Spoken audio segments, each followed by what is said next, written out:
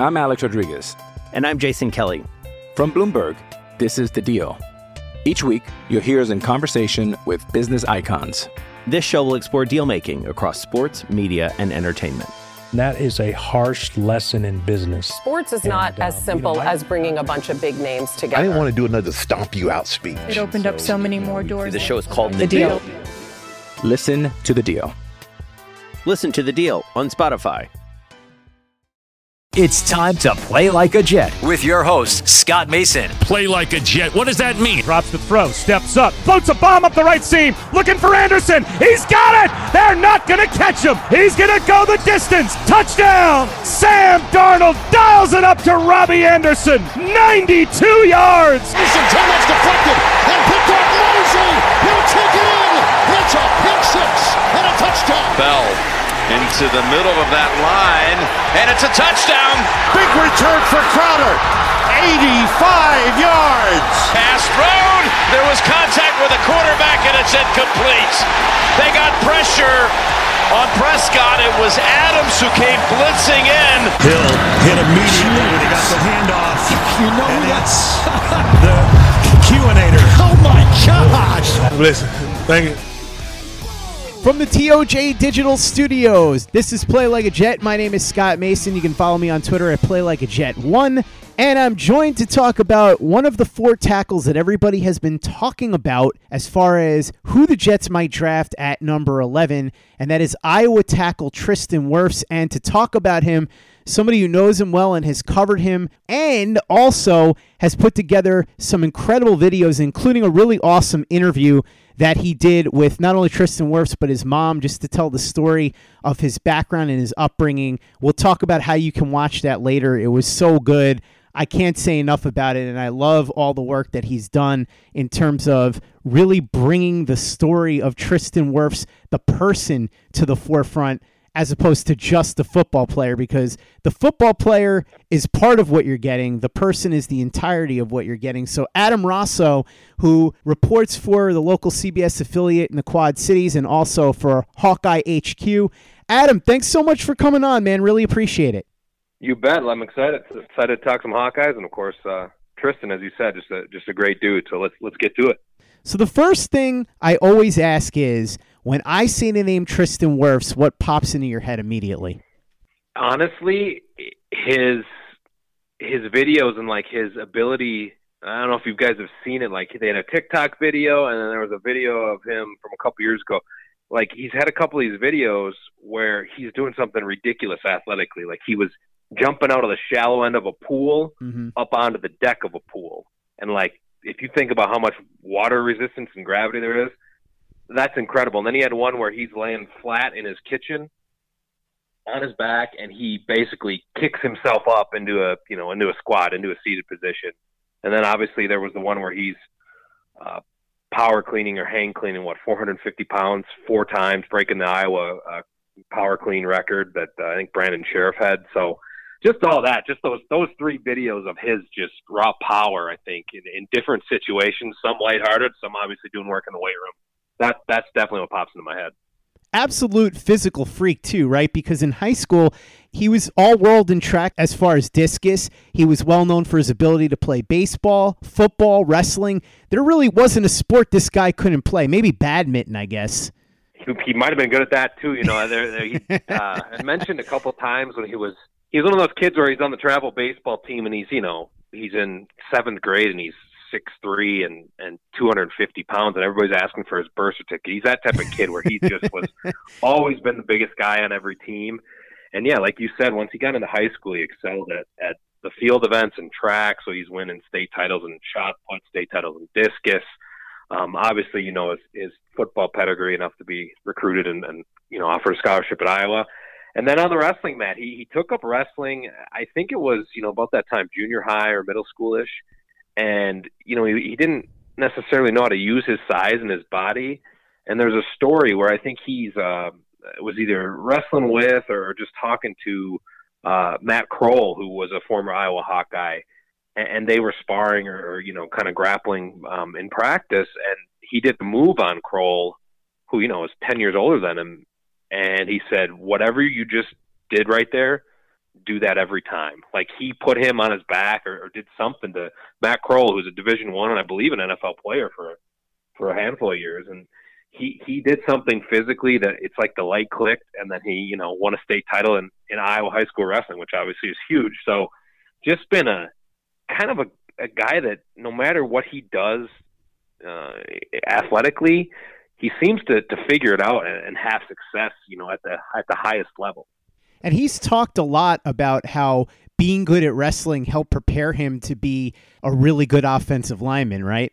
Yeah, he said it at the combine. He said it during the year. At one point this past year, I think all 5 or 4 or 5 of Iowa's offensive line starters had wrestled in their respective state tournaments wherever they were from. So that's definitely a trait that Kirk Ferentz and the entire staff has looked for, especially in offensive and defensive linemen. They like the guys that kind of have the feel for how to use their body in tight spaces. I mean, you think about wrestling, the hand-to-hand fighting, just your hand placement, the way you have to distribute weight and kind of feel the opponent. It's a push-pull. It's just like blocking. It's a push-pull. The moves that you use in the trenches are the same moves you use on the wrestling mat. So he talked about that a lot, and I think in general, that's something that the Iowa program has leaned toward, is finding the guys that not only does it teach you, how to feel your body and how to kind of work in tight corridors, but obviously wrestling is a very individual sport at a certain level. Like it's you and the other guy on the mat. And when you're blocking an offensive or on defensive lineman, it's the same thing, right? It's you versus the other guy. I mean, you maybe chipping, maybe you're double teaming, maybe you're scooping, whatever. But at the end of the day, it's a very similar mindset and a similar mentality that you need to have. And that's definitely a reason that obviously Tristan, excelled at Iowa, the only true freshman to ever start at tackle on the offensive line for Kirk Ferentz. So you know how long Kirk has worked with the offensive lineman. So he's had it from the beginning. And like I said, I think his growth here at Iowa is probably a precursor for things to come here in the NFL. I was going to say, when you're talking about a state that eventually became home to arguably the greatest American wrestler of all time in Cael Sanderson, and you're talking about a state that has the Militich boys, there's some fierce competition there in terms of wrestling. If you told me they put Cael Sanderson on his back, I was going to drive down to Florham Park and beg Joe Douglas to trade up for this guy. Yeah, Cael was just here with Penn State. Penn State just wrestled Iowa this year. When was that? January? So got to see Cael's still in great shape. He looks like he could still throw a few guys down on the mat. So I wouldn't want to mess with Sanderson either, but Wirfs is kind of in that class, I would say, as just an elite physical specimen. I certainly want to mess with Tristan Wirfs or Cael Sanderson, so I'll let other people do that. But I will say this about Tristan Wirfs. I think that in addition to the physical battles, and from your video and other articles that have been written about him, it seems like there have been a lot of other battles in his life. And you told this story in your video that I think everybody should watch. It talks about his upbringing with a single mother in Iowa and the obstacles that he had to overcome. So Adam, can you tell his story a little bit just so people get an understanding of what he went through growing up as a child and then as a teenager? Yeah, yep. So he's from a small town of Mount Vernon, Iowa, which is about 20, 25 minutes from Iowa City, where the University of Iowa is at. And him and his sister, Kalia, they were born to the same father, obviously, mom and dad. And then at a certain point, dad left, was not in the picture anymore, and his mom, Sarah, raised the two of the kids by herself, basically. And the dad has been really out of the picture ever since. He's checked in every once in a while, but it's basically been the three of them from when Tristan was, I want to say, less than school age, so 4 or 5 years old. And they don't come from a ton of wealth or a ton of money, but the one thing that I think was apparent in doing the story was how strong Sarah's family on that side is. They have multiple levels of relatives that helped out, whether it was aunts and uncles, grandma, siblings, just different people that made sure Tristan and his sister were always taken care of, always feel loved, because actually his mom has continued. She still, to this day, works at Target. She's worked at Target in Cedar Rapids for, I want to say 25 years or so. Like, started on the floor, and now she's some sort of manager, but she's never stopped working. She worked when she was pregnant with both of them. And, you know, her mom, Tristan's grandma, would have to stay with them while she was at work.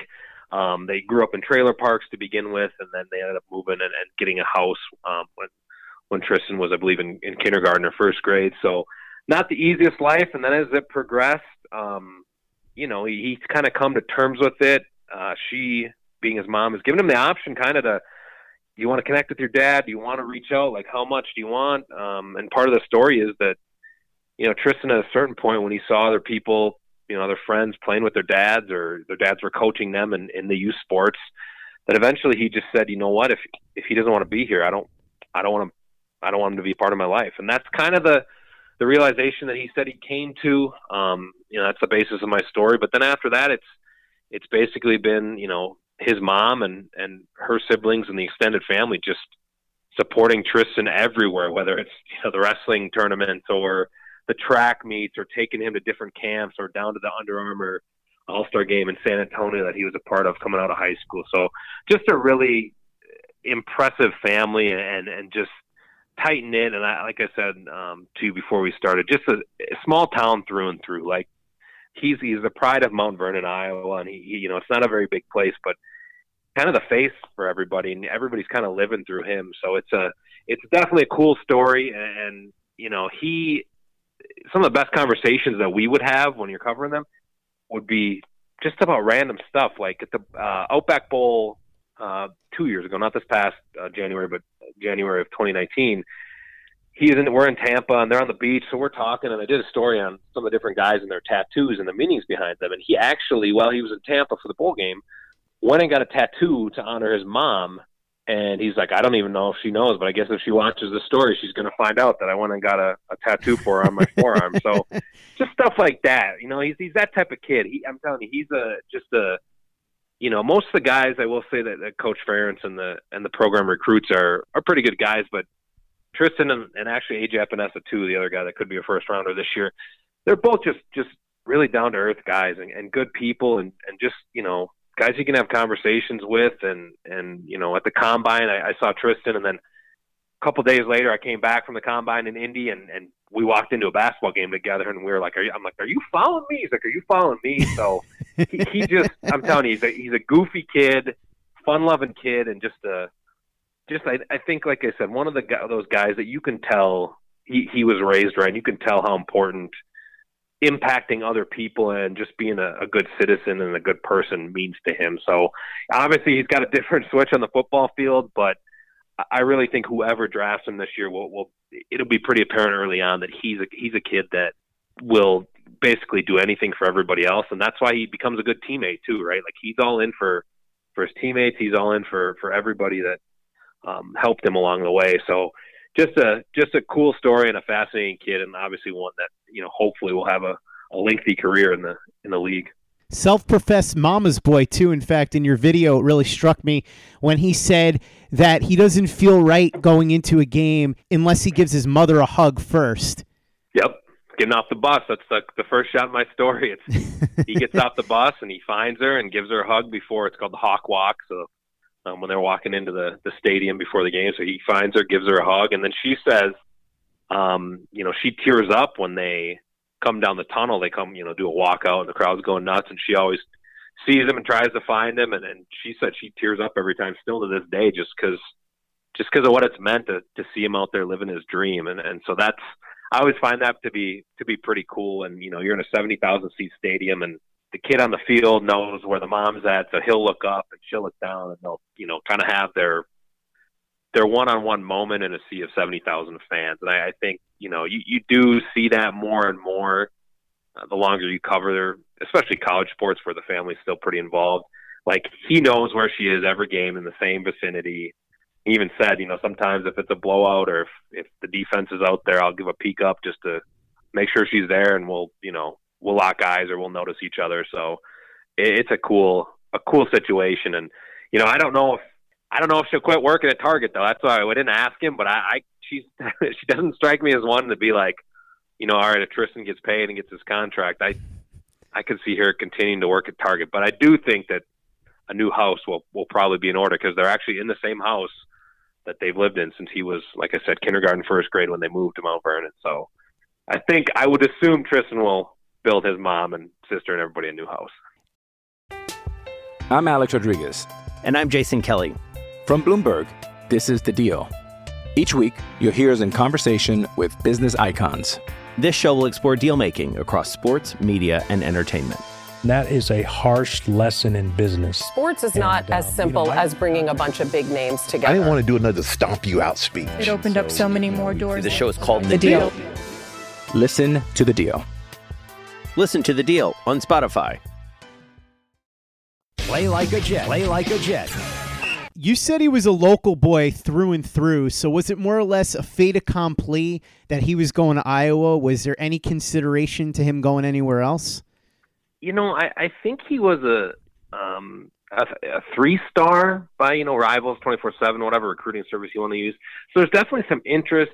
And Coach Ferentz, Kirk has said this, even when talking about him last year, talking about him when we were all asking if he's going to declare.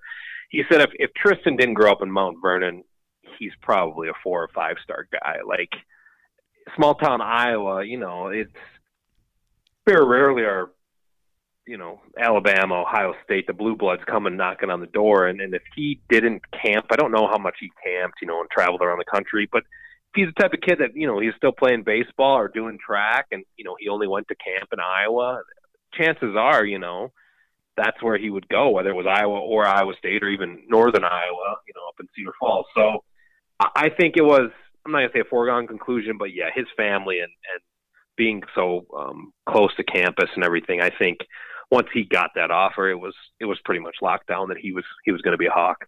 Let's talk about the fact that, as you said before, he became the first true freshman to ever start right away for Kirk Ferentz' team. Now, people may not realize that Kirk Ferentz has been at Iowa as the head coach for over 20 years now. He's a Bill Belichick disciple too. So this is a guy that knows his football, and he came up as an offensive line coach. This is a guy that takes a special pride in understanding offensive line and coaching these guys up. So talk to me a little bit about what it means for him to become the first true freshman to ever start at offensive line, considering all of that, because that has to be a special honor for him. Yeah, I mean, it's like you said, with Kirk's pedigree, obviously the offensive line coach in Cleveland with Belichick, that's kind of where he's always made his name. He was a line coach at Iowa beforehand, before he was a head coach out of Maine for a couple of years. But twofold. That was partially thrust into action because of an injury, a couple injuries that tackle. A couple senior tackles were injured early in that season, in his freshman season. So it was partially because he was the next man up, but also partially because, I think Coach Ferentz and his son Brian, who are the offensive coordinator, they recognize the potential, right? So throwing a kid into that situation, 18-year-old kid, true freshman, and he's going against 23, 22-year-old seniors. I mean, that's man versus boy. But I don't think they would have done it if they didn't know how good he could be.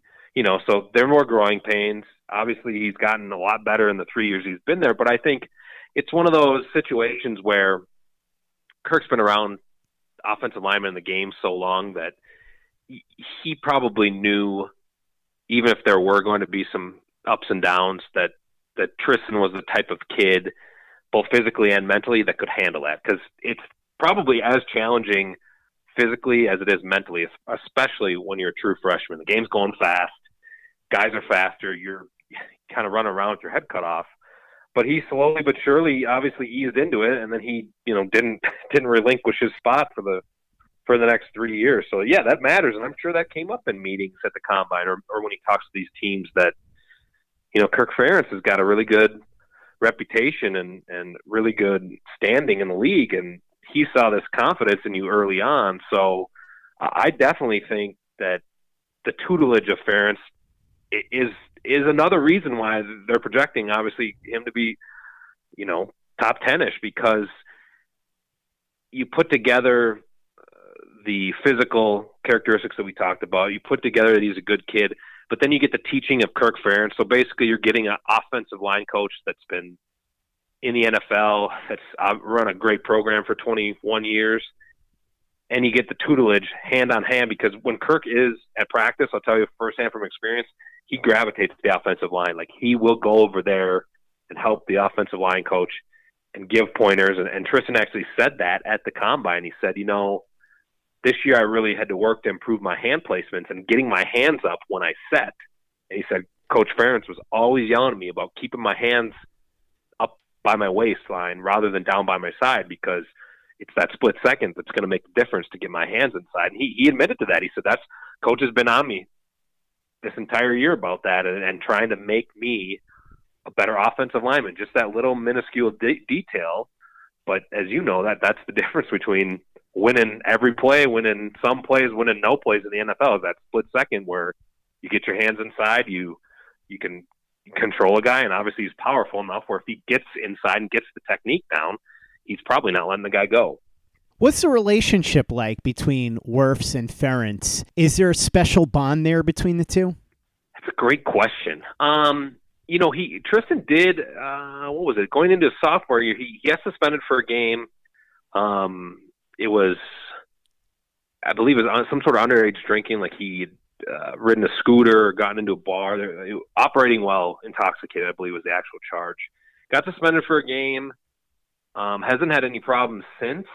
I don't know. Kirk's a hard guy to read. I'll say that. Kirk is very, as has probably been illustrated by people in the media, joking about like him talking about punting. Kirk's he's got a dry sense of humor, and he's somewhat guarded, I will say, with the media. But lately, the past couple of years, he's gotten more emotional when talking about players or seniors or just guys.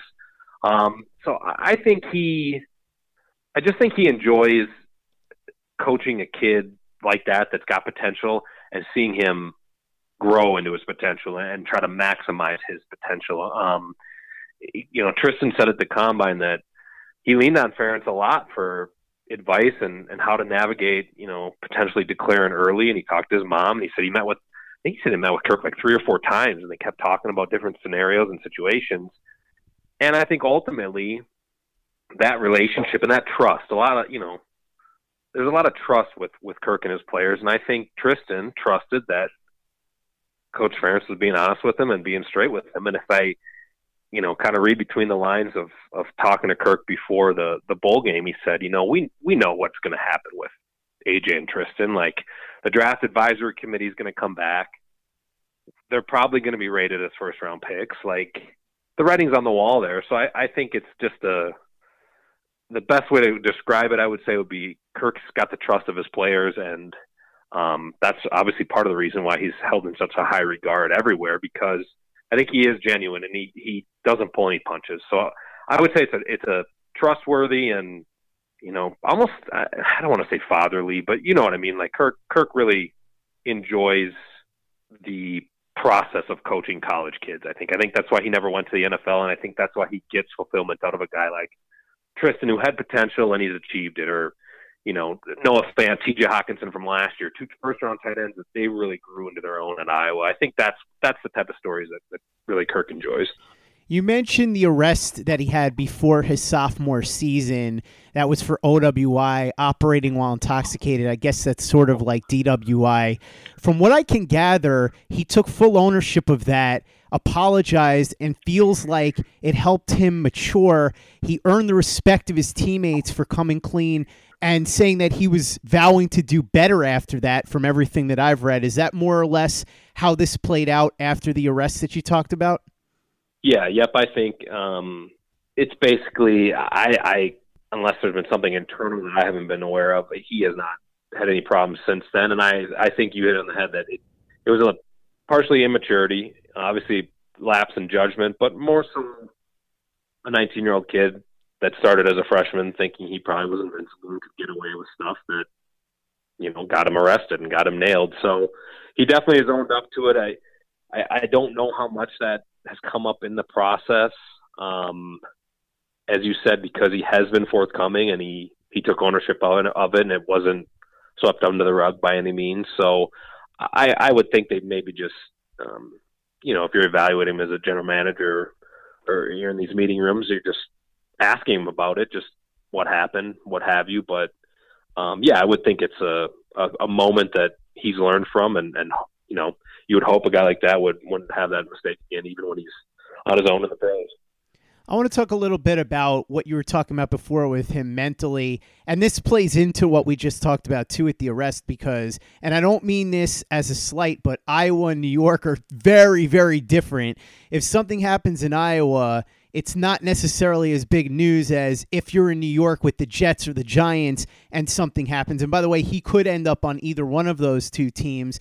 So if Tristan Wirfs were to come in here and something like that were to happen, or let's say he was playing poorly and all of a sudden he's on the back pages getting panned, all the media is killing him, the fans are yelling and screaming at him every game, do you think that he's somebody that's equipped to handle that kind of situation? That's really interesting that you bring that up because just doing some work at the Combine and talking to other people or draft experts, I do have that reservation about him. I'll be totally honest with you. I thought about that. I thought, because you're looking at Giants, Jets, Cleveland, Arizona, Tampa. Those 5 teams need some offensive line help. And I was sitting there, and I don't know. I don't know if he will handle the New York situation. I think Iowa does a great job at coaching their guys and making them available. Like we talk to those guys every week during the season. It's not like they're sheltered from media attention. But Iowa isn't New York and Iowa isn't, the fan base is, they're passionate about the Iowa Hawkeyes, but they're also a little bit less blunt and less harsh than New Yorkers, or at least the reputation that New Yorkers have. So that's an interesting thing to me. And like I said, I'm glad you brought it up. I don't know. Because I think obviously when you're an NFL football player, especially when you're focused and you're, kind of in your own little world there for 9 months out of the year, I don't know if it matters that much. I more think like criticism and the outside noise, I don't know if that matters as much as will he be comfortable wherever he lives in that area. That's the interesting thing to me. Like, will he be able to settle in? Will he get into a routine? Will he be comfortable with just, regardless of where he's at, whether he's in New Jersey, in Manhattan, on Long Island, wherever? Is he going to be comfortable in that situation? Because, he lived at a small town and now in the dorms and in Iowa City for his whole life. So I don't know. I thought about that, just seeing what teams needed offensive line help, and that was one thing that I'm sure that will come up or has come up in meetings with these teams. Like that's, if a guy's comfortable in his personal life and at home, he's got less distractions, less things to worry about. You would assume a guy, especially a rookie, would grow and start to play better. But if you're not comfortable or you're, annoyed getting to work. Even I thought about this. He got a truck. Him and Epinesa both got trucks within, very similar trucks they posted, I think, right around the Combine. And he drove his truck to Indianapolis. And I thought about that. I said, well, man, he's got a truck. Is he going to drive that to MetLife? Is he going to be able to, just stuff like that where like, I don't know. It's an interesting thing to me that I think is a valid point that you bring up. At the end of the day, does a team pass him? Do the Giants or the Jets pass on him if he's there? Especially if the Jets pass him at 11. I don't think so. Giants, maybe. Maybe they say, you know what, if we want a guy like Becton and Wirfs, we have them graded similarly. Maybe we say, you know what, we like Mekhi Becton's a little bit more boisterous, a little bit more, nasty, a little more attitude. We think he'll fit in better in New York. Maybe we take him. I think it's an interesting aspect to monitor when you know how thorough these draft evaluations get. It's interesting you say that because one of the knocks on him, and it's amazing that this could be a knock on somebody, but when we're talking about football, I guess it sort of is that he's too nice and he's not tenacious enough, and people wonder about how that will translate at the next level if he's going to be able to kick it into gear and become mean and nasty when he needs to be on the football field. Do you think that's a legitimate concern too? See, that I know. Long story short, no. I think that's kind of what actually I did my story at the Combine. He said a lot of teams are, just asking if I can be meaner or nastier. And he's like, he basically was like, I can try, but like, that's not really me. And I talked to Bucky Brooks about it, and he said, look, at the end of the day, you got guys that can be jerks. You got guys that can be nicest people in the world. It's what you do at the snap to the whistle that matters. And if you're productive, if you're keeping the quarterback upright and you're blowing open holes in the run game when you need to, it doesn't matter how nice or nasty you are, after the whistle, on the sidelines, at home, whatever. If you're getting the job done, that's what matters. So I think that's kind of how I look at it that way. Like, if he's doing it on tape and doing it between the hash marks, I can't see that being – I can't see somebody passing on a guy like that in the top 10 or 15 picks saying, you know what, we just don't think he's – we got all this tape evidence. We got all this physical evidence. We're not sure mentally if he's nasty enough. I cannot believe somebody would do that if that's a determinant grade of, taking him or not at that high of a pick. What a lot of people need to realize about Iowa football is that during Kirk Ferentz' tenure there, and we've talked about this before, Adam, it's been incredibly offensive line heavy, but we didn't talk about some of the great offensive linemen that have come out of there during Kirk Ferentz' tenure. Brandon Scherf would have been the most recent one, but you've got Brian Balaga, Eric Steinbach, and of course a Joe Douglas favorite, Marshall Yanda. None of those guys started as true freshmen. The only one who did was Tristan Wirfs. If you look at guys like that and you look at Wirfs and you look at some of the great players that have come through the Iowa program and played offensive line, how do you think that Wirfs compares to some of those guys? I think he actually is a similar prospect to Scherf. I really do, just with kind of the talk of how, eventually people might move him inside to guard. I think that's kind of Scherf came out as a tackle, same situation, and he's moved inside. So that would be my first comparison. Yanda's a different animal. Kirk Ferentz always likes to say, don't worry about what Yanda does during mini camps or when you're in shorts and helmets and in training camp. Just watch what he's doing during the drills, technical stuff, and then when he puts the pads on. So Yanda's a different animal. He's a Hall of Famer. I mean, who knows? Scherf could be, but that's a different one. But I would say of recent guys, definitely, I think Scherf's probably the same type of kid.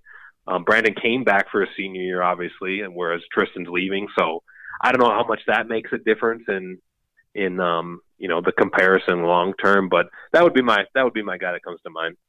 Since you mentioned the fact that Scherf stayed for his senior year and Wirfs didn't, there was a lot of debate as to whether or not Wirfs was actually going to declare. In fact, at one point, all the reports indicated that he was leaning towards staying. What do you think made him change his mind and end up turning pro? Was it just the lure of the NFL and the money that it could bring? Yeah, I think that's partially it. I do think at a certain point, a lot of these guys, you ask yourself, like, I was not winning a national championship next year. Every year, even the Iowa year that they went to the Rose Bowl, like, there are only, 10 to 15 teams that legitimately probably have a shot to win the national title in every given year.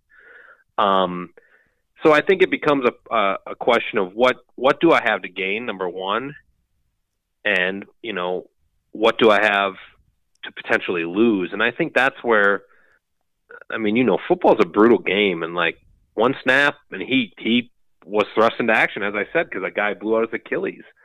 So one snap, that happens, then what next year, and I know guys can get insurance policies and stuff like that, but it just, to me, your body, the toll that football takes on these guys physically, I think that's why if a guy's ready and he comes back and he gets a good grade from this draft advisory committee, which I do think that's another aspect of this, that the draft advisory committee in recent years, and this is just from what the coaches have said to us privately and publicly, that it's gotten a lot better. Like, they're a lot more accurate with where these prospects project. There's a lot more analysis.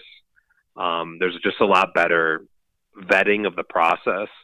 So, maybe 5-10 years ago, guys were getting a first to third round grade. Well, now, guys are like, okay, you're evaluated as a first round pick, and it's pretty dang close. They're pretty good about it. So that combination of, what do you have to gain by coming back next year, and kind of your finite amount of your career at the next level, whether it's getting to the second contract or what have you. That I think influences guys a lot more.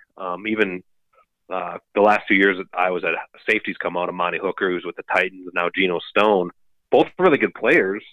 You know, Hooker, a 4th-round pick. Geno Stone will probably be an early day 3 pick as well.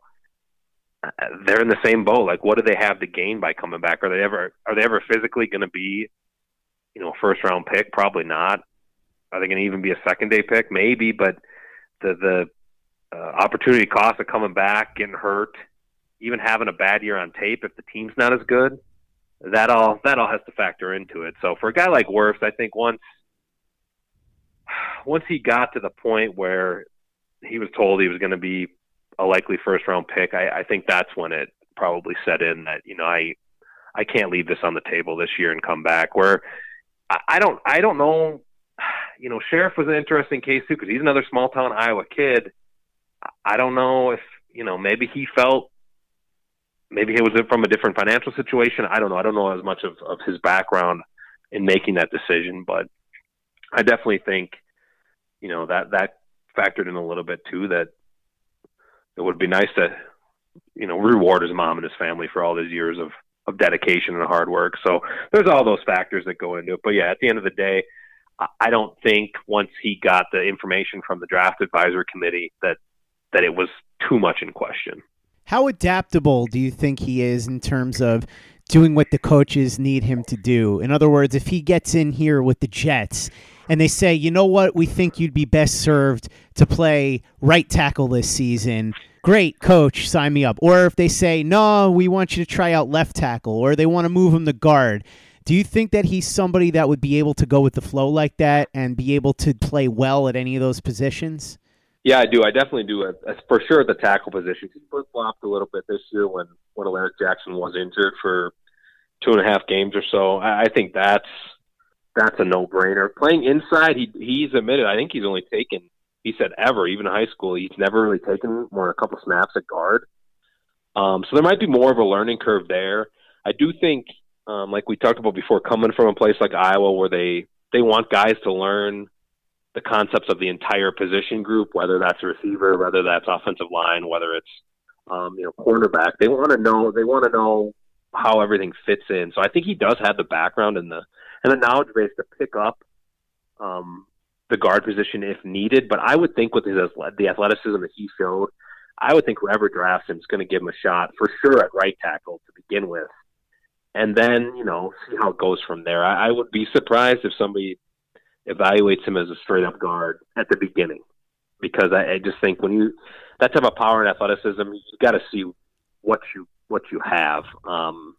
And so if it turns out, if he's not as effective in pass protection on the edge as they thought he was, they can always move him inside. But I would think as a rookie, he'll get all the chances he needs to play either right or left tackle, depending on the need. Adam, where do you think he ultimately ends up if you had a guess, and where do you think he'd be the best fit? I don't know why. I think position-wise, I think he'll be fine at tackle. I really do.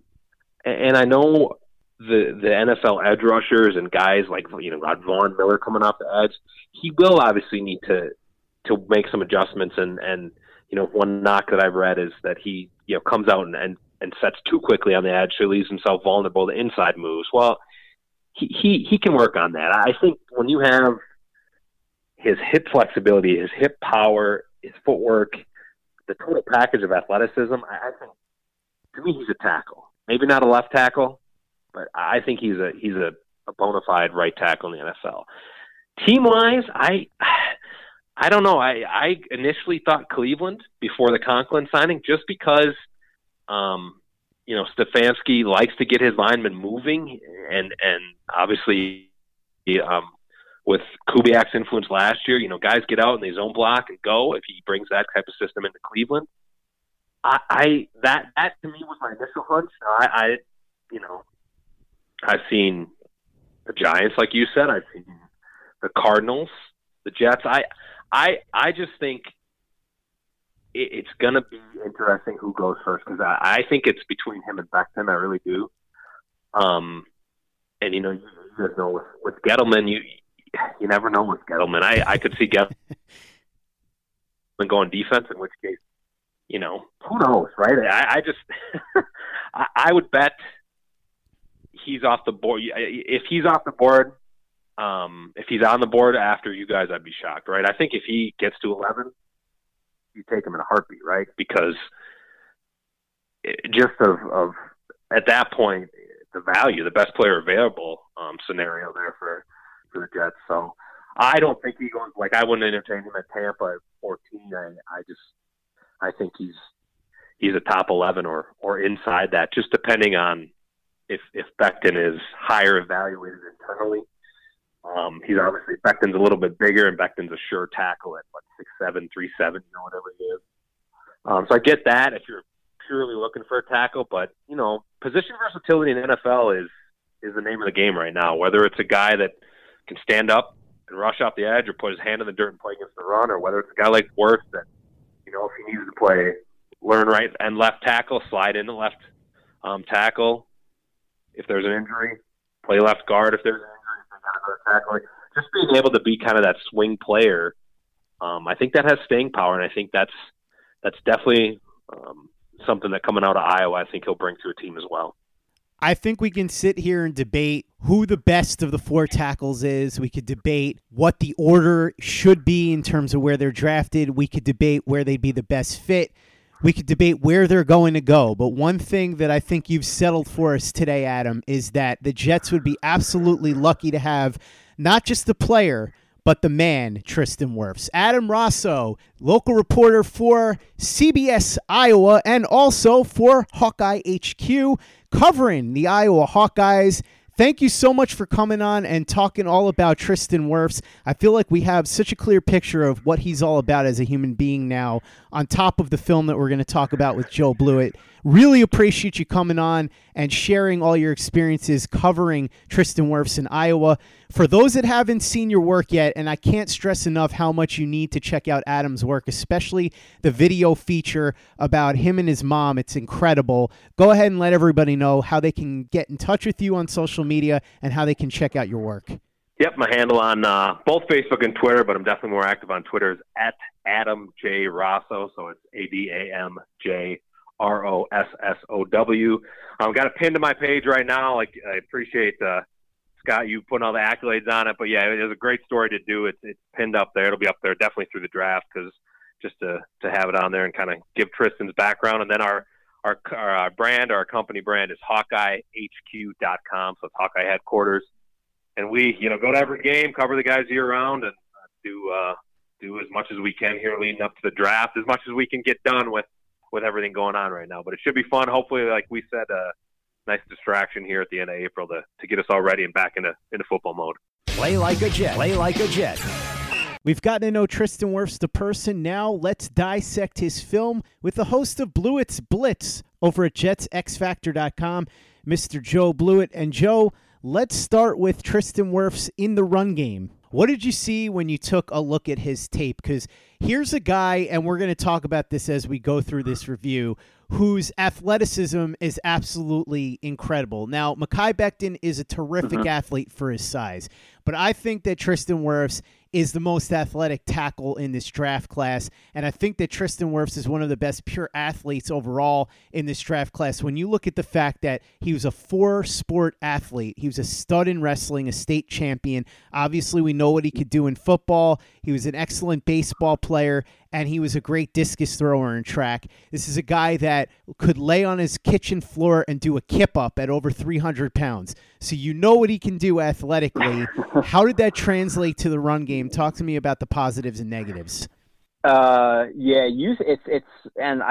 listed something down in my notes that I don't think I've ever listed down before in terms of his strengths, that he's still balanced while off balance in the run game, which sounds super odd, but it's true because of his wrestling background, where even if he's bending through the waist, or he gets torqued, or his feet are off balance, or wherever it may be, his ability to work through contact off balance through the strength in his core and his midsection is it's absurd. So he can recover even when he's beat with his upper body because of whatever it may be. So the wrestling background definitely comes into effect with that. The overall just flexibility he has. We saw him absolutely light up the combine. I don't have the combine numbers in front of me, but he set like new records and was a top performer for pretty much everything in the offensive line, and it shows up in his tape. Like you said, great body build, 6'5", 320, 34-inch arms, which are long enough arms. The zone blocking ability, like I said, with that athleticism would fit really well into the Jets scheme. What I just mentioned with his strong core, upper body, showed up a ton. Smooth feet. He plays with his hands on guard. I think he's a good punch in the run game. The flexibility and balance he has. He is a mauler in the run game. Really, really likes to hammer guys to the turf. I feel like that's obviously a theme with all four tackles. They're all really physical guys who like to hit guys. Tough mindset, great athlete overall, like we said. He moves well in space because of that great athleticism. He takes good angles. His lateral ability to stop and start when adjusting to linebackers who are trying to get away from him in the second level is really good. Now for the negatives and of the run game, I think he plays a little bit on his toes where, like I said, he's not off balance when he's off balance, which makes no sense at all, but it does to me. I would still like to see him get in that position less because NFL defenders will be able to take advantage of that.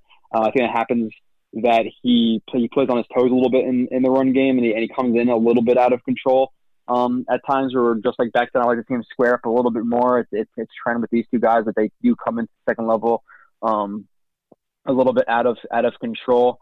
His hands can punch him a little bit wide in the run game. It doesn't show up a ton. But the other two things in the run game that I marked down as negatives were that he punches wide, so you see him get his chest controlled a little bit too much for me. Where you have a little bit more flexibility in the run game to shoot wide. You don't want to do it all the time, but with the run game, especially when you're working up to the second level, when you have 40, 50, 60 pounds in the guy, you have some more ability to shoot wide because it's more of like containment punches where you don't want them to work laterally because they're not going to necessarily work through you in your chest. To blow you up, even though they might stack you through your chest and then drop their weight, pull their hips back and pull you to the ground and shed you. But you have a little bit more flexibility to do it in the run game with the wide punches, but still it shows up a little bit too much for me. And then with being off balance, like I said, coming in out of control in the run game, it's for the fact he plays a little bit top heavy and he doesn't bring his feet with him into the block where you see him, pop block a little bit, where he's leaning a lot with his upper body, where you can see him getting pulled to the ground or jerked off balance, in the run game because he doesn't have a great base when he's working up to that second level. So I think he has pretty solid technique in a lot of different areas, but there's a few areas, like I said, with the run game right there, the ones that I mentioned, that show up too consistently. So he might have 10 positive traits in the run game, but the 3 in the run game show up a lot. So he's good technically in a lot of areas, but there's some that are not just like that, are actually really bad. So he needs some work in that aspect of his game. Let's talk about his pass protection. Overall, I was pretty impressed. One thing that I thought was a bit of a detriment is that sometimes he tends to look a little confused, particularly on stunts. Sometimes he looked to be a little out of place and not entirely sure what was going on. Is that what you saw? Did you see a guy that's generally a really good pass protector with a high ceiling, but who has some flaws in his game still? Yeah, I think he's okay with his awareness and stunts. I didn't necessarily mark it down as a weakness. Now with his pass sets, the good that we talked about, it's obviously the body build comes into that, the lateral quickness that he has to be able to recover inside, the strong core and upper body works for both the run game and the pass game. I think he has a quick pass set, even though he doesn't cover a lot of ground with that first step. I like to see him cover some more ground with that first step, create some distance. I think he has quick feet, he has smooth feet. He plays with his hands on guard, so he's ready for punches. I think he's a quick and accurate punch, which is good. He works to reset his hands. I think he plays with relatively good angles and pass sets. The flexibility helps him with pass sets and recovering, things like that, dropping his post, dropping the post. Obviously if you're, let's say he's a right tackle, he's kicking out with the kick foot with the right, the post foot to the left. If he's going to get beat inside, he'll drop his post foot, the left foot, to flip his hips inside and recover on that block. He's a good anchor. I think he's a good base in his kick slide, so that's a positive. The lateral stop start, like I said, in the run game also helps with the pass game. Now with the pass game, to me, and some people don't necessarily agree with this, I saw some oversteps with him. I saw some times where when he punches with that left hand, he opens his hips up a little bit too wide. He doesn't cover a lot of ground with that first pass, with that first step in the run game. And I think for me, like I said, and I think I've shared some things with Cover One, who's a Bills guy, and we had some different views on Tristan Wirfs. And to me, I saw some big steps in the pass game, and I think some of the small steps, like that small step, I'm talking about him getting out of his stance. It doesn't cover a lot of ground. I think he has to make up for it.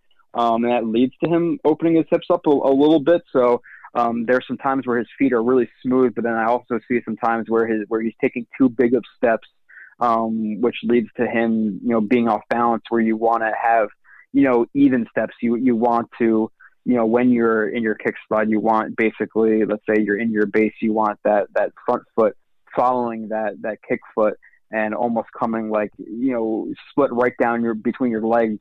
Instead of coming and clicking heels. And I thought he clicked heels a little bit too much for me when I watched him in pass sets. So I think he could fix up on his pass sets, where some people don't necessarily agree that that's a weakness. I think it leads to him being a little bit off balance.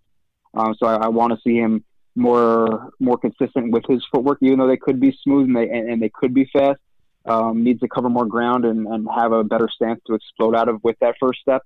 Now I don't know if that's how he was necessarily coached, that he doesn't cover a lot of ground on that first step or not, even though I would probably tend to say that that's how he's coached, because with his explosion and his athleticism, I don't think that he's not able to cover a lot of ground that with that first step, because he loads up in his stance. He just doesn't go very far. So I'd like to see him change up on that. I already mentioned him opening his gate with his punch, where he doesn't maintain the framing of the outside linebacker defensive end when he punches, where he will open up the inside, leaving the B gap vulnerable. So he has some things to work on. I don't think he's as technically refined as some people think he is overall. Like I said, a lot of pluses in a lot of areas, but there's some that are just too big of negatives for me. I'm not saying I wouldn't draft him or anything like that. He, to give it out, he's my OT2. He's not my 1, he's not my 4, anything like that, but he's still the second best offensive tackle for me for the Jets and kind of my big board overall. But you definitely fit really, really well into what they're doing. And, inside zone, tight zone, wide zone, outside zone, they mix it up a lot last year. And I think you fit really, really well into that. But he definitely has a lot of key areas he needs refinement on. But like you said, with Becton, they're different type of athletes, but he's another just absolute freak as well. I see Wirfs of the 4 tackles as number 3 in technique and number 2 in upside in ceiling. Would you say that that's fair, that he's the second highest ceiling after Becton, but also the 3rd in technique after Wills and Thomas? Yeah, I agree with that. So for me, that's an interesting question. Like, who is the best of what? Becton's the worst in technique. Wirfs is the 3rd. Let's just do 1 to 4, because I'm not doing 4 to 1 now. I'll just confuse myself. I think Wills has the best technique. I think that Thomas has the 2nd best. I think Wirfs is the 3rd best. And obviously Becton is the 4th. Now, in terms of just being an absolute freak, I think Becton's 1. I think that Wirfs is 2. I think that Wills is 3, and Thomas is 4. So they all have, areas that they each offer differently, but they're all really good, athletes. Thomas isn't the best athlete, but he's still not a bad athlete. I just think that, and there's a reason that going into the last college season, he was the number 1 tackle. But I think when you're watching freaks of nature like Becton, like, Wirfs, even like Wills, who I think is a little bit underrated athletically, because he is strong as a freaking ox too, and his technique is good. So he needs some work. Obviously, he's not a finished product, but Wills is just amazing to me. I popped on his tape first, like, damn. And I think I might have texted you this. I usually text you when I'm doing my film stuff, but I was saying that Wills is really, really good. And I watched him and he popped. I was like, I severely doubt that anybody's going to be, becoming OT1 to me over Wills. And that's how it ended up for me. But those top three guys with in terms of their athleticism, with Wills, Wirfs, and Becton, they're all freaks in different type of ways. But Wirfs finishes as my two. One thing I noticed with Wirfs, and it's interesting to think about, is that his wrestling seemed to help him a lot. You could tell from the way he blocked that there were wrestling tendencies in him. John Madden years ago once said that he could take any really good wrestler and turn him into a good lineman, and we know that Carlton Hasselrig, who played very briefly for the Jets, became an all-pro in Pittsburgh despite never playing college football. So when you watched Wirfs, did you see a lot of that wrestling in what he did? And what do you think it could do for him at the next level? Because I know that it sounds crazy, but I think that it could really help him at the next level if he refines his technique. That base instinct to go toe-to-toe from a wrestling standpoint will help him a lot. Yeah, like I said, just the ability, because you're no matter what position in the NFL, you're going to be off balance because people are going to beat you with technique and things like that. And just, if you're wrong the littlest bit, the guy you're going against being, technically refined, plus their power, they're all strong as bulls. It could throw you off balance. Like I said, the ability for him to work back from being off balance is definitely evident from wrestling, where in wrestling you're thrown into a ton of weird positions. You have to work out of positions that you're not necessarily comfortable in or on balance or being balanced in. So it shows up a lot. I think it could definitely work itself out in a zone scheme where you have a lot of reach blocks and things like that, where you're trying to cut guys off, and initially as soon as you get into the block, you might not necessarily be balanced, but you have to work yourself into a position, work your hips, work your feet into a position where they are balanced. So I think with the zone scheme, he fit really, really well in having to get in front of guys and using leverage while you're moving laterally. And I think that kind of shows through his wrestling background. I also think he has strong hands, and that shows through his wrestling, where obviously wrestling you have to grab guys, you have to pin them, but you definitely have to have strong hands. And he has that ability where it kind of aids that off balance but balancedness that I talk about, where he can have his hands on you. He can work that as a pivot point, as kind of a reset where he'll grab you and work himself back to balance, or if he's not able to grab you and hold on, then it's going to be a little bit harder. So some of the things definitely show up with just his flexibility and his hips, with his ability to fight from being off balance, with his grip strength and the run game and things like that. So it shows up, and that's why guys and coaches will tell players to play multiple sports, because you develop things, like wide receivers in basketball. If you're playing basketball and you're crossing guys over, what do you think crossing over helps with wide receivers? Press releases and things like that, and fighting past jams, fighting past hands. So coaches like guys who play multiple sports, and Wirfs, he's a guy who puts the emphasis on that. He kind of exemplifies that point of wanting guys to be multiple sport type of athletes, because it aids you in your football game. So he shows that consistently, and it definitely helps him. And that's why you hear a lot of guys, say that, and I agree with them, that the wrestling really shows up overall in his football games. There have been a lot of chatter around the Senior Bowl, and then we heard a little bit again at the beginning of the Combine, but after the Combine itself, people backed off of this with Tristan Wirfs. But there was some talk that Wirfs could be a guard at the NFL level and not a tackle. Now, don't get me wrong, I think Wirfs would be an awesome guard, but I think he's more than capable of being an awesome tackle too. What do you think about this? I think he could play both, but there's no reason why you wouldn't play him at the more important position. Do you see it that way as well?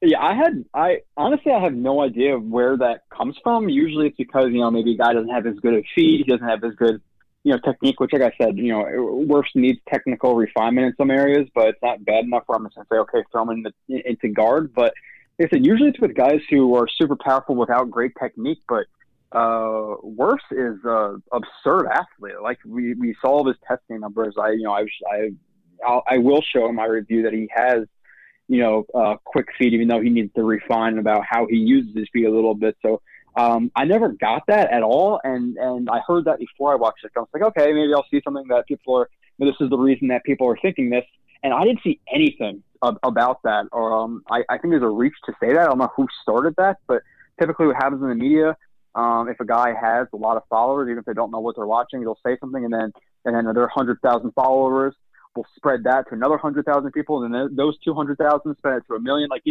So it works like that. So I don't know where that started from, to be completely honest, but I don't agree with it. He has the athleticism to play tackle, and like you said, it's a more important position.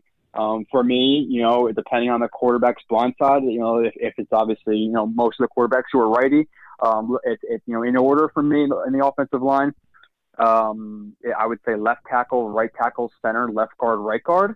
And I think, either guard spot are pretty much, interchangeable, where the left guard probably pulls a little bit more than the right guard, but the right guard also might have to face, some more power against him because he's typically on the strong side. Teams like to run to the right side. I don't know if that's necessarily true, now. I know a couple of years ago it was, but I don't get the whole tackle to guard thing for really any of these guys. I think they were saying that about Wills too, which I think it's such a reach to say that. I don't understand why or get it, to be completely honest. I don't really have a good explanation for why people think that. I think it's just flat out wrong.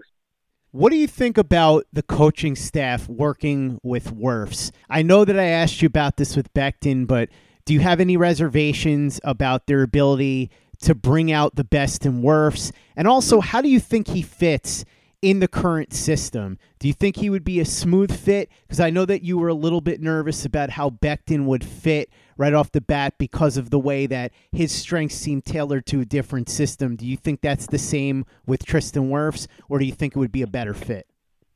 Yeah, I think Wirfs is a better fit. Like I said, Becton can move, but I still think he's better in a power gap scheme type deal, where Wirfs, I think he could play any, but I think he's the best in a zone scheme because of just how damn athletic he is, from his acceleration to his top end speed to his lateral athleticism, from all of that stuff, which you really want in zone.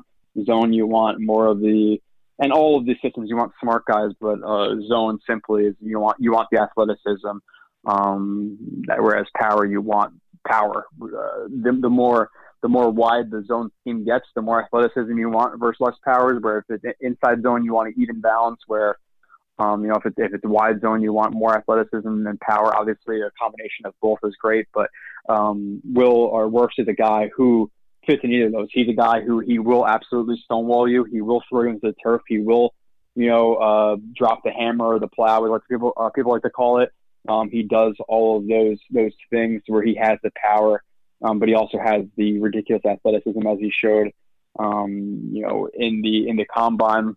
And a guy like Pollock, who is a primarily zone guy, would help a guy who fits in another zone scheme. So a zone coach with a zone player, I think it's a perfect fit. Like I said, Wirfs is good in a lot of areas technically, but he still has some work in a few key areas. And I think if Frank Pollock can really sit down with him or work with him on the practice field and get those 4, 5, 6 things that he really needs to get hammered out of his game, he could be an elite player.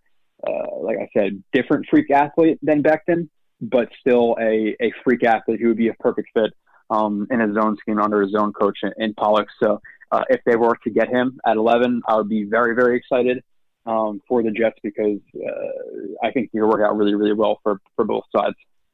Joe, I think that Tristan Wirfs' ceiling could be somebody like Lane Johnson, a really athletic tackle who's turned into one of the best offensive linemen in the league for a really long time.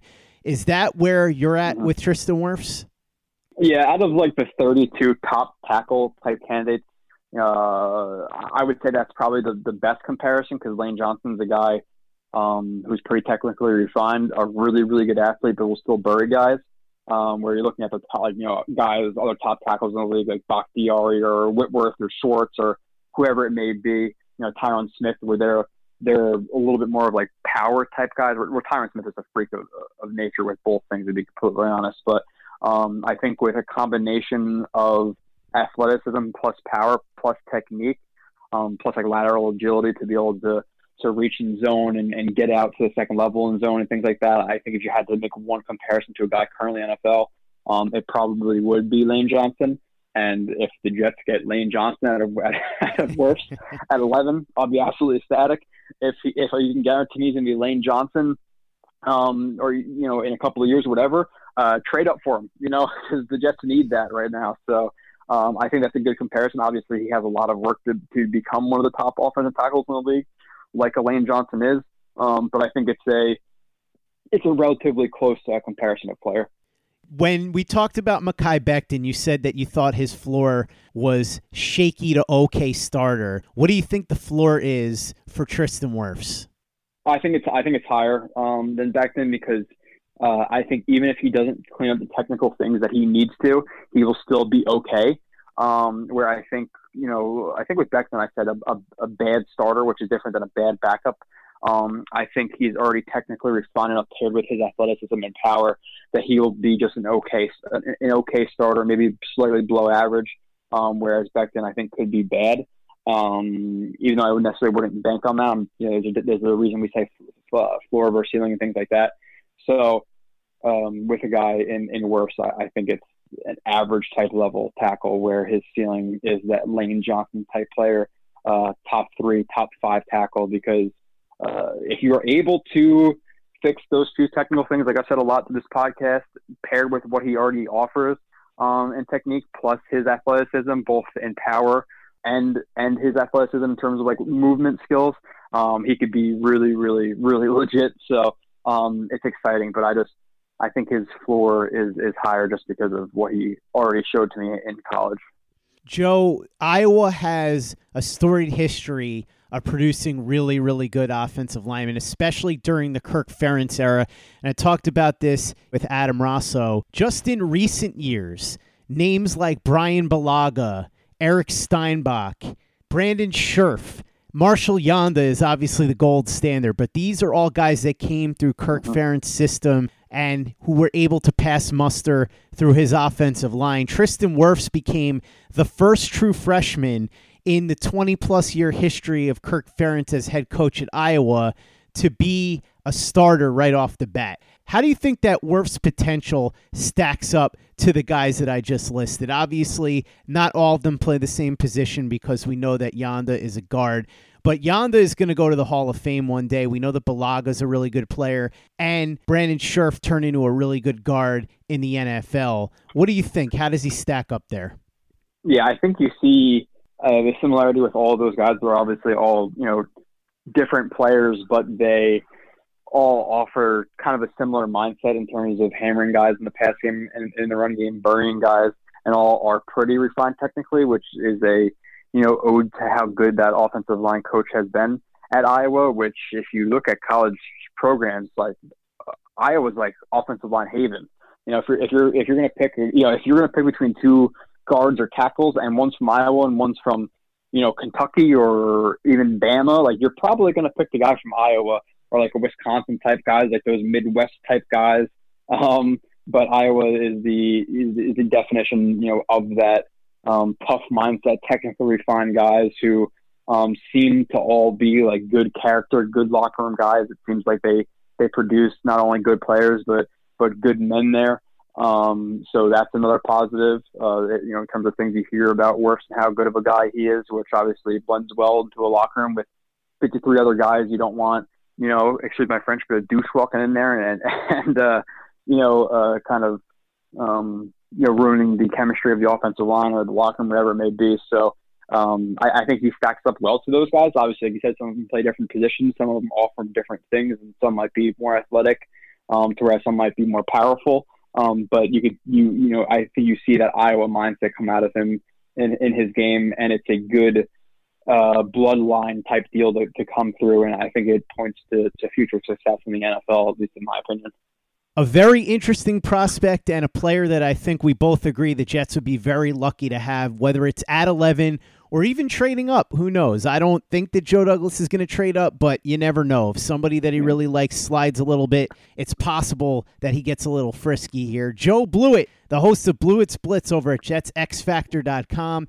He's got video up of his review on Tristan Wirfs. He's also got other draft prospects, and he's got a ton on the guys that the Jets just signed in free agency. It's all over at JetsXFactor.com. So, Joe, What do you got cooking? Yeah, like you said, with the draft guys, we kind of transitioned from free agency, where, like you said, I have guys like Desir and Perryman and Sant and Connor McGovern up. So we're getting through a lot of the draft guys right now with the receivers. Got all those guys coming up, working through the offensive linemen now. Got Chason coming. So they're all really in-depth reviews where I'm not just, the podcast is a good place to get a 25, 30, 40, 45, 50-minute discussion on the guy in terms of his technical aspect of his game and what he struggles with, et cetera. But I think if you really want to learn about a player, come to the YouTube, type in Blue Splits or listen to the podcast, where you can see me go through play-by-play. When you hear me talk about, that core strength, or he oversets, or his footwork is a little bit too large in between certain steps, and it opens up his hips, you can come and I can point that out to you, so you kind of know I'm not just bullcrapping people, and you can see it. Or maybe if you see it, you can even disagree with me, but come to the YouTube show and watch it. I think it's worth your time, especially, maybe you say that, you don't think the Jets will get worse because he falls or he doesn't fall, and then the Jets pick him. You can always go back and look up Blue Splits. The good thing about film is it's not a storyline-based show, so the film always stands. So I think it's worthwhile for people to check out for sure. I always tell people, I almost didn't do a show on Sam Darnold leading up to the draft because I thought there was no way he would be there when the Jets picked at 3. You just never know. Anything can happen. Like I said, Joe Douglas could even potentially trade up if he really wants to. So it's worth learning about all 4 of these tackles. And Joe is breaking them down at JetsXFactor.com and on YouTube. Blue Splits. Make sure you're following him on Twitter also at JoeRB31. If you haven't given us a 5-star review on iTunes yet, if you could do that for us, we'd really appreciate it. It's an easy way to help out the show if you like what we're doing. It doesn't take you much time. It doesn't cost you any money, but it's a big help to us. So if you could do that, we'd be quite grateful. And for the latest and greatest in New York Jets podcasts, you know where to go. That's Turn on the Jets Digital and TurnOnTheJets.com.